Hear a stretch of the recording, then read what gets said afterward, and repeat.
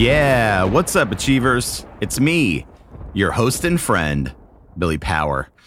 Welcome to episode 89. It is Monday, the 13th of February. Why are Monday the 13th not unlucky? I guess because we have a lot of those. I don't know how all this stuff works. I don't really believe in good or bad luck, but that's just me.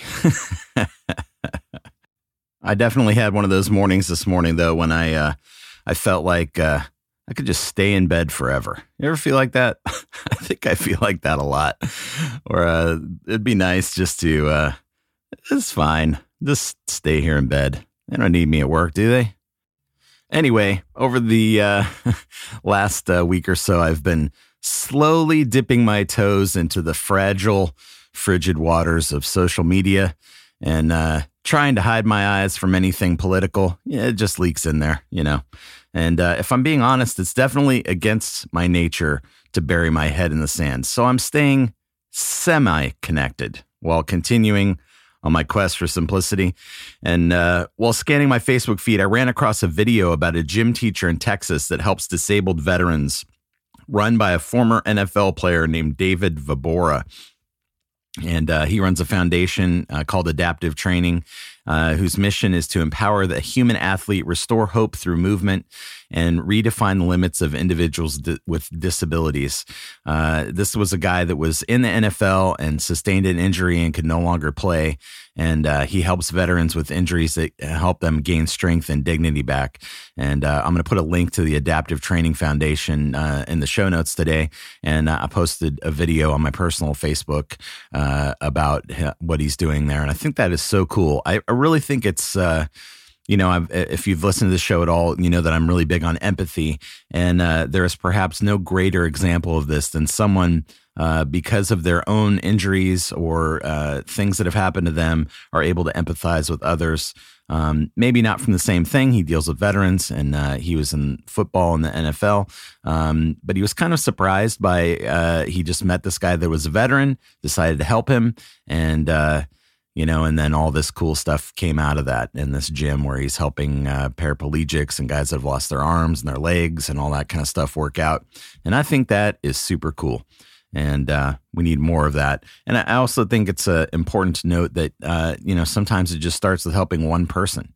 Maybe you feel overwhelmed. There's so much poverty and so much stuff in the world that we can't maybe make a difference in. But you can make a difference in one person's life, and you never know where that's going to lead. I think that's really cool.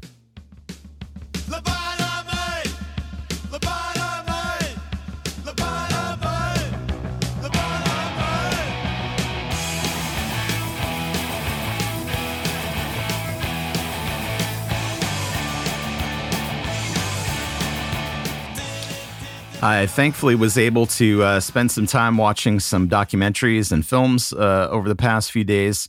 One of the first ones that I saw was an amazing documentary called The Brain That Changes Itself. And it is based on a book by Norman Doidge, MD, The Brain That Changes Itself, Stories of Personal Triumph from the Frontiers of Brain Science. And the film is all about the concept of neural plasticity, which is the idea that your brain is plastic and malleable and changeable. For the last 4 decades, the consensus of science has been that the brain was not able to be changed and that you were basically stuck with whatever God gave you. And that this new idea of neuroplasticity, which has come about through brain imaging, they've discovered that one part does not function. When one part of the brain does not function as intended, through training, you can develop new neural pathways that can be formed. And it's pretty amazing. In this film, they have people that there was one lady that had taken this medication, and one of the side effects was that she had a permanent disabling, not vertigo, but sort of a lack of balance. Like when she would try to stand up, she would shake all over the place. And through using this device that retrained her brain through this thing that she held on her tongue, she was able to retrain herself. And they show her riding a bicycle in the film. So, I mean, the implications are not only for people that they had people that were blind that could walk around things. They showed a guy that was blind using the similar type of device, making a basket with a basketball. Is crazy. But there are some other things, you know, you often hear it say that you're sort of like a victim of your heredity.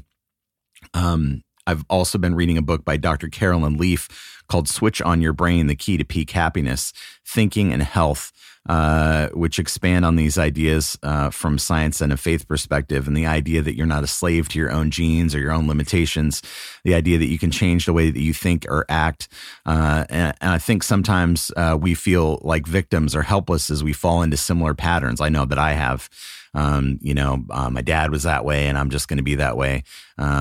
And I think where the science on this is headed is incredible.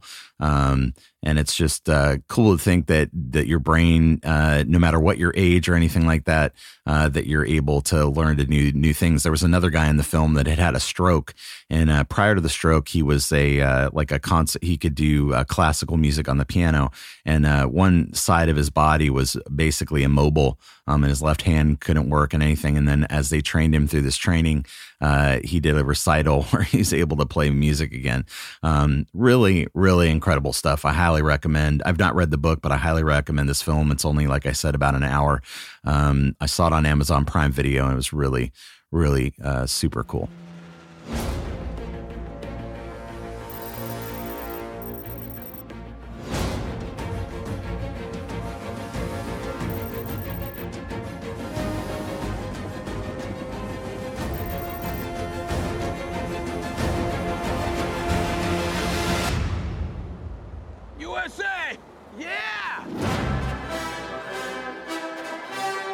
I have invaded your country to steal your great idea. Unbelievable. People hate Michael Moore. They even made a film, Michael Moore Hates America. But I've always enjoyed Michael Moore's guerrilla filmmaking, going back to Roger and Me. I like the way he challenges the status quo and gets us to rethink ideas that we have about ourselves and our country that are centered around conventional so-called wisdom.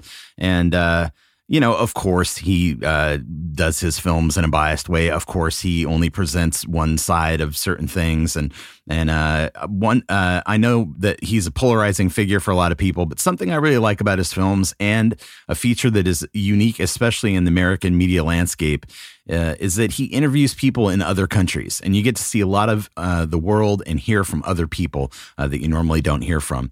In this latest film called Where to Invade Next, it was evident more than ever that you heard from these other people from other countries. I was especially struck by a woman journalist from Tunisia who spoke about the American lack of curiosity about other people in other countries. She was saying specifically that, she speaks English, she knows about American films and American music, and, what Americans know about Tunisia? Nothing. I mean, I certainly know nothing about Tunisia. There was also a woman CEO from Iceland who said you could not pay her to live in America because of our lack of empathy for our neighbors and other citizens. We rarely get this kind of feedback.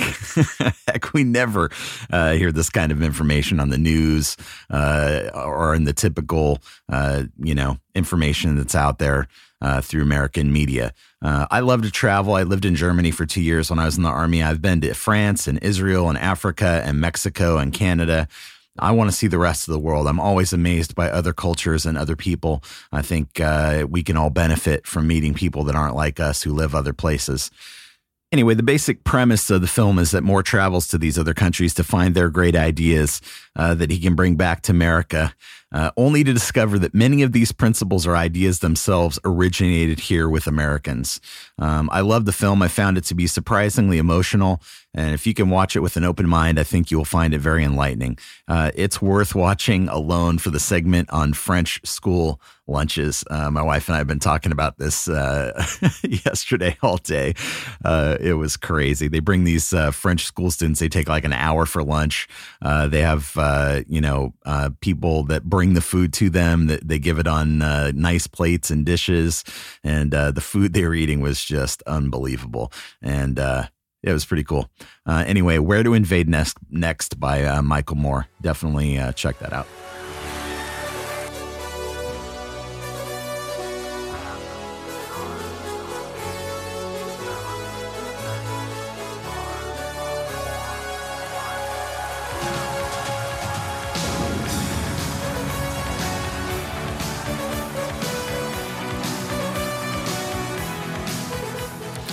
Another week in school and another anecdote about me being old. I'm trying to convince my classmates. We're trying to pick a song to record in my recording class.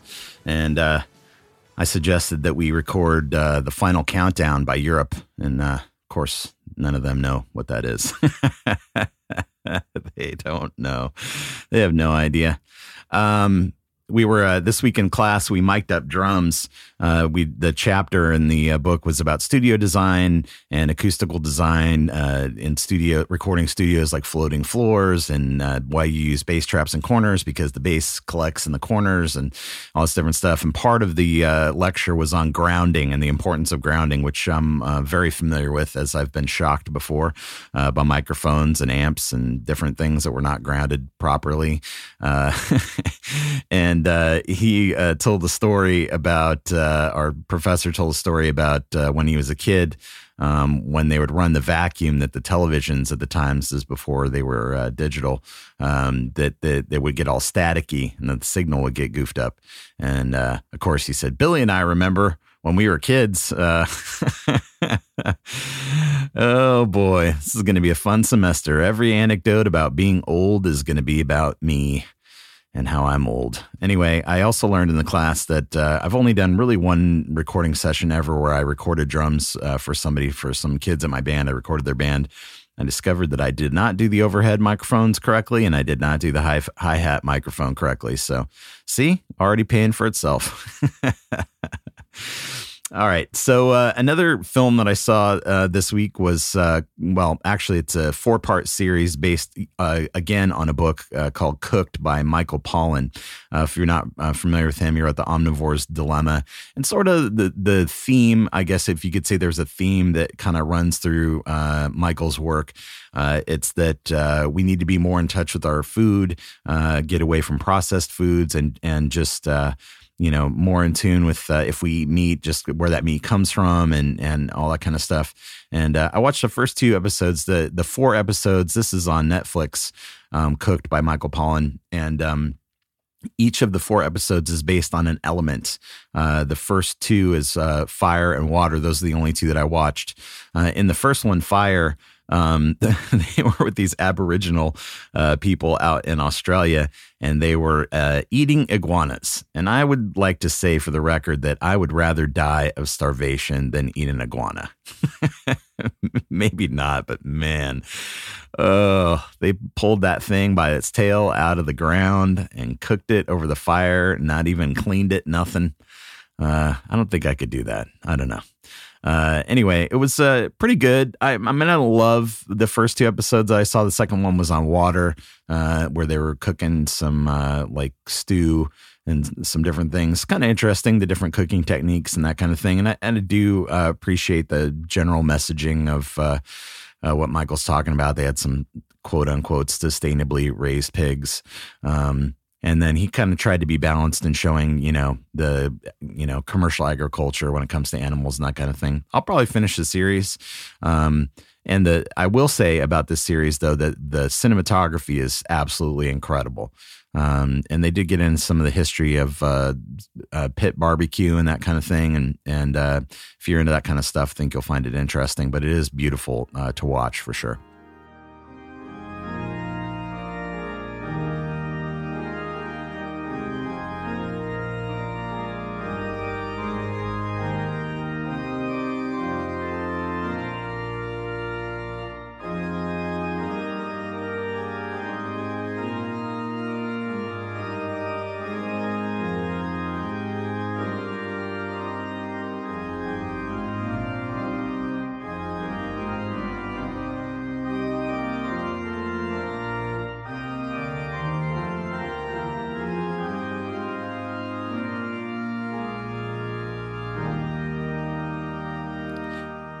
So if you're like me, that sound is pretty familiar. That's the sound of an organ in a church. I grew up listening to organs and choirs pretty much my entire childhood.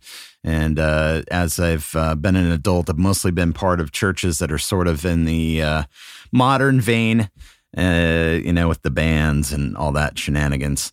And in the same way in politics where, I tend to be more libertarian and isolationist and that kind of thing, but more liberal when it comes to social issues. So I'm never happy. In the same way in the church, there's nothing I like more than a traditional stained glass, cathedral style, old world, Catholic or other style church. I just love them. I've been in them all over the world. Notre Dame Cathedral in Paris and different cathedrals in Canterbury Cathedral in England. St. Patrick's I go to every year in New York City. I just love being in those churches. And I just, say what you will about the historical record and the spending of the money on that when there's better things to do. I feel when I'm in those buildings, I just feel not more spiritual. I don't know. I just feel more connected to God when I'm in those buildings. However, I do not enjoy all the ritualistic, unison readings, the responsive readings, and the creeds, and the burning of the stuff, and the pomp and circumstance, and all that stuff. I'm just not into it. So anyway, I tried a new church this week, and the reason I've been wanting to try this church for a while, I go by their church a lot of the time, and they usually have these cool signs out front. And the one they've had recently said, "Love thy neighbor" in giant letters, and then inserted below it said Muslim. I actually posted this on Instagram. It is a open and affirming congregation, and they have a female pastor. So, it's crazy liberal. Anyway, so I've wanted to check it out. And, it was it was sleeting all morning. And so I don't know, the pastor made a comment that it's not, there's a lot less people, and that the people that were there, thank you for coming out in the bad weather. I counted I think there was about 30 people maybe. And then also a choir with maybe 20 people. So maybe 50 people total. One thing that was funny during the announcements, the Reverend pastor lady said, "I'd like to welcome any first-time guests or visitors today. I only see one face I don't recognize." And then she just looked right at me. Thankfully, nobody else looked at me, but it was kind of a funny moment. I only see one face I don't recognize. Wow. No blending in this place. Not that I blend in anyway, as is previously discussed.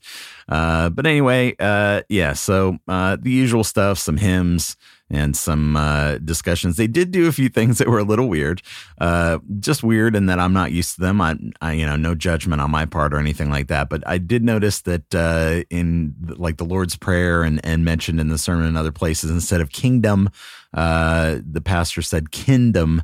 And I think that's based on some of the stuff she said, kind of they're rooted in some Quaker tradition stuff. So that was interesting.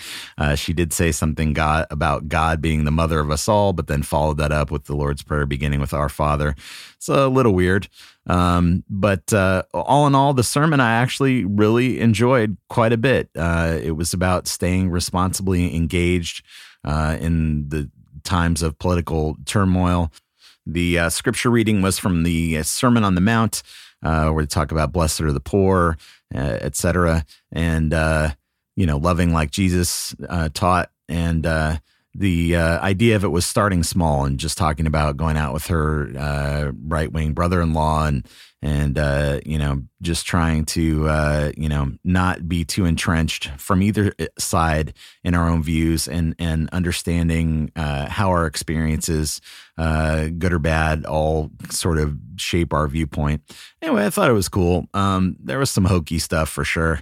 I think I might go back though. I liked the preaching. Everything else is always a mixed bag for me. It's either the rock show, light show, and all that shenanigans, or you have to deal with the traditional music and all the responsive readings and the unison things and the passing of the peace and all that stuff.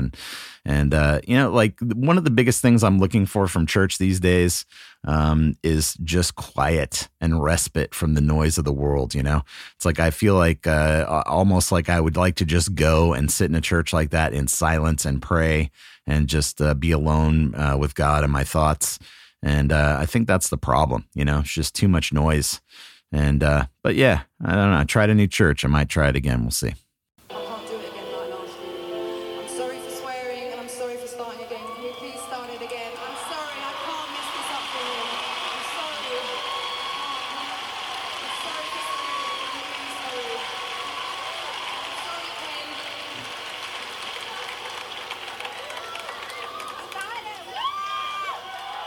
Ken. Ah, yes, the Grammys.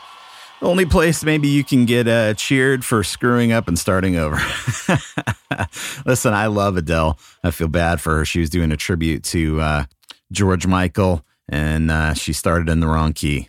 Oof, boy, that's rough. Anyway, the Grammys. I normally don't watch the Grammys. I would not blame you if you didn't watch the Grammys. I'm sorry I'm even talking about it, but there was one thing that I wanted to make an observation about. A couple things. First thing is that Metallica was on there playing with Lady Gaga. And James Hetfield, when he started to sing, his microphone was not on. And some people are starting to say there's some kind of conspiracy because anytime they have actual bands or heavy bands or any people on there, always seems to be some sort of snafu. And at Tribe Called Quest, they did a really cool performance of a song that I really love from their new record, and ended with chanting "Resist" and a very political performance that I thought was fantastic. And Beyonce, who I've been saying forever, is super overrated. Sorry, Carrie. My friend Carrie loves Beyonce.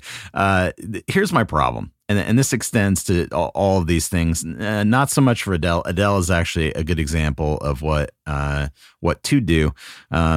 Metallica is now giving into the thing that Beyonce has done. Listen, I think Beyonce is actually a talented singer. She's a good singer. And, I think Lady Gaga, I don't listen to her music, but I also think that she's also a great singer. And in fact, her voice sounded really good with Metallica. But it's all this bullshit stuff with the dancing and the choreography and the outfits and and all this stuff, and Beyonce, and she's trying to look like the second coming of Mary Magdalene or something with this all hokey outfit and all this hokey performing, and she's pregnant and tilting back in this chair and all this stuff. It's like, just sing, dude, no matter what you're doing. If you're talented, there's people like, this happened a long time ago with Christina Aguilera. I'm not a pop music person, but this is another great example. She went through that weird ex-Tina phase where she's like dressing like a hooker or something. There's a performance of her on SNL where she's just sitting on a stool singing, and she has an incredible voice. She has an amazing voice. And of course, we could get into the deeper issues of, the patriarchy and men running the world and this pressure to do things and like whatever. But Beyonce is not under any pressure to do anything. She can do anything that she wants. And I know a lot of people like the choreography and the dancing and all that stuff. But man, I mean, when it's crossing over to Metallica, who had weird dancers on stage, come on, guys. I mean, seriously, just play, just sing. That's it. You don't have to pretend to be somebody or not. You don't have to dress to impress somebody you don't care about. Just sing. Just be yourself. This goes for everybody, not just for musicians, not just for the Grammys. Just be yourself. Just do whatever you do to the best of your ability. And that's enough. You don't need all this extra crap. You don't need it. Just sing. That's it. Some of the best performances on this whole show. I mean, A Tribe Called Quest, I actually loved their performance, and they did have a little bit of prop thing going on. I apologize. I forget the name of the artist, but there were some Stax Records people. It was just a guy singing with a guy playing guitar. Also one of the best performances on there. I believe that, if you have talent and you have something to say and you're singing about something and, whatever, it's enough to just get up there, do your song. If the song's good, it speaks for itself. You don't need to do all this stuff. And I feel like this is an indictment, not just of the Grammys, but our culture in general. We feel like we have to dress everything up and all this superficial bullshit. And it's enough just to sing. Just sing. That's it. Just sing.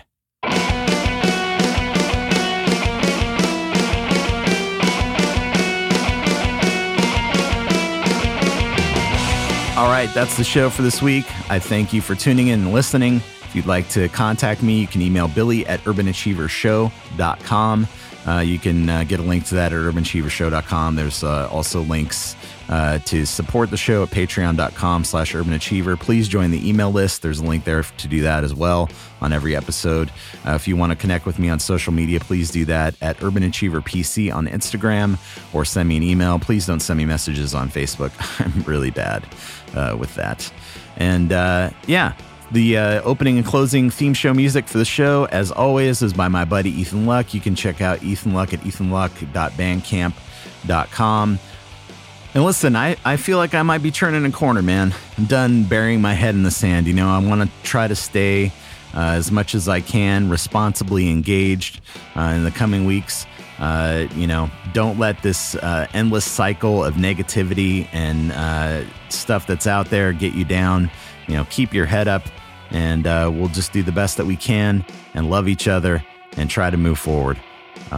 Anyway, I hope you have a great week. Thanks again for tuning in. As always, I remain your host and friend. And until next time, please keep up the good work. I'm proud of you.